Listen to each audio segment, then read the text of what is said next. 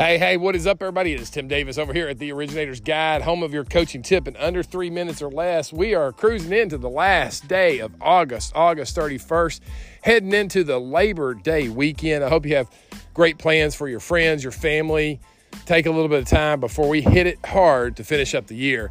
But today on the coaching tip, I want to talk to you about one word and how that one word can apply to your business, how it already is applying to your business, and how you could change and level up. The one word is standards. And you have to ask yourself, what are your standards? What are your expectations of you? You can't lead others until you first learn how to lead yourself. And so do you really know who you are, how you make decisions, why you make decisions? And then what are the standards that you have for yourself?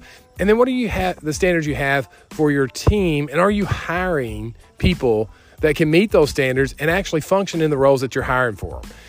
You know, my years of the mortgage industry, I have absolutely loved every minute of this business. But the one challenge that so many people face is, who do they put on their team? What role do they play? And did they put the right person in the right role? And because sometimes the originator will have super high standards and then people don't live up to those standards and become frustrated and angry and all this other kind of stuff. So you have to determine what your standards are and then surround yourself with people with similar standards. Because the worst thing that you can do for your business is have high standards and you surround yourself with people with low standards and in the wrong position on the team. Hiring team members is super critical.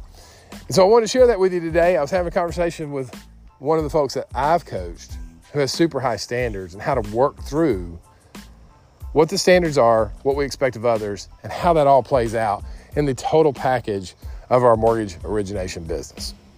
All right, guys, that's your tip today. I hope you have an awesome day out there. Remember what I always say, somebody in your town is going to get a mortgage today, regardless of the economy. They're going to go find a home and they're going to get a mortgage. That is a fact. What's in question is, will they get that mortgage from you? Make sure you put yourself in their way. Go lock that loan today. Have an awesome one. And I'll talk to you guys real soon. See you. Bye.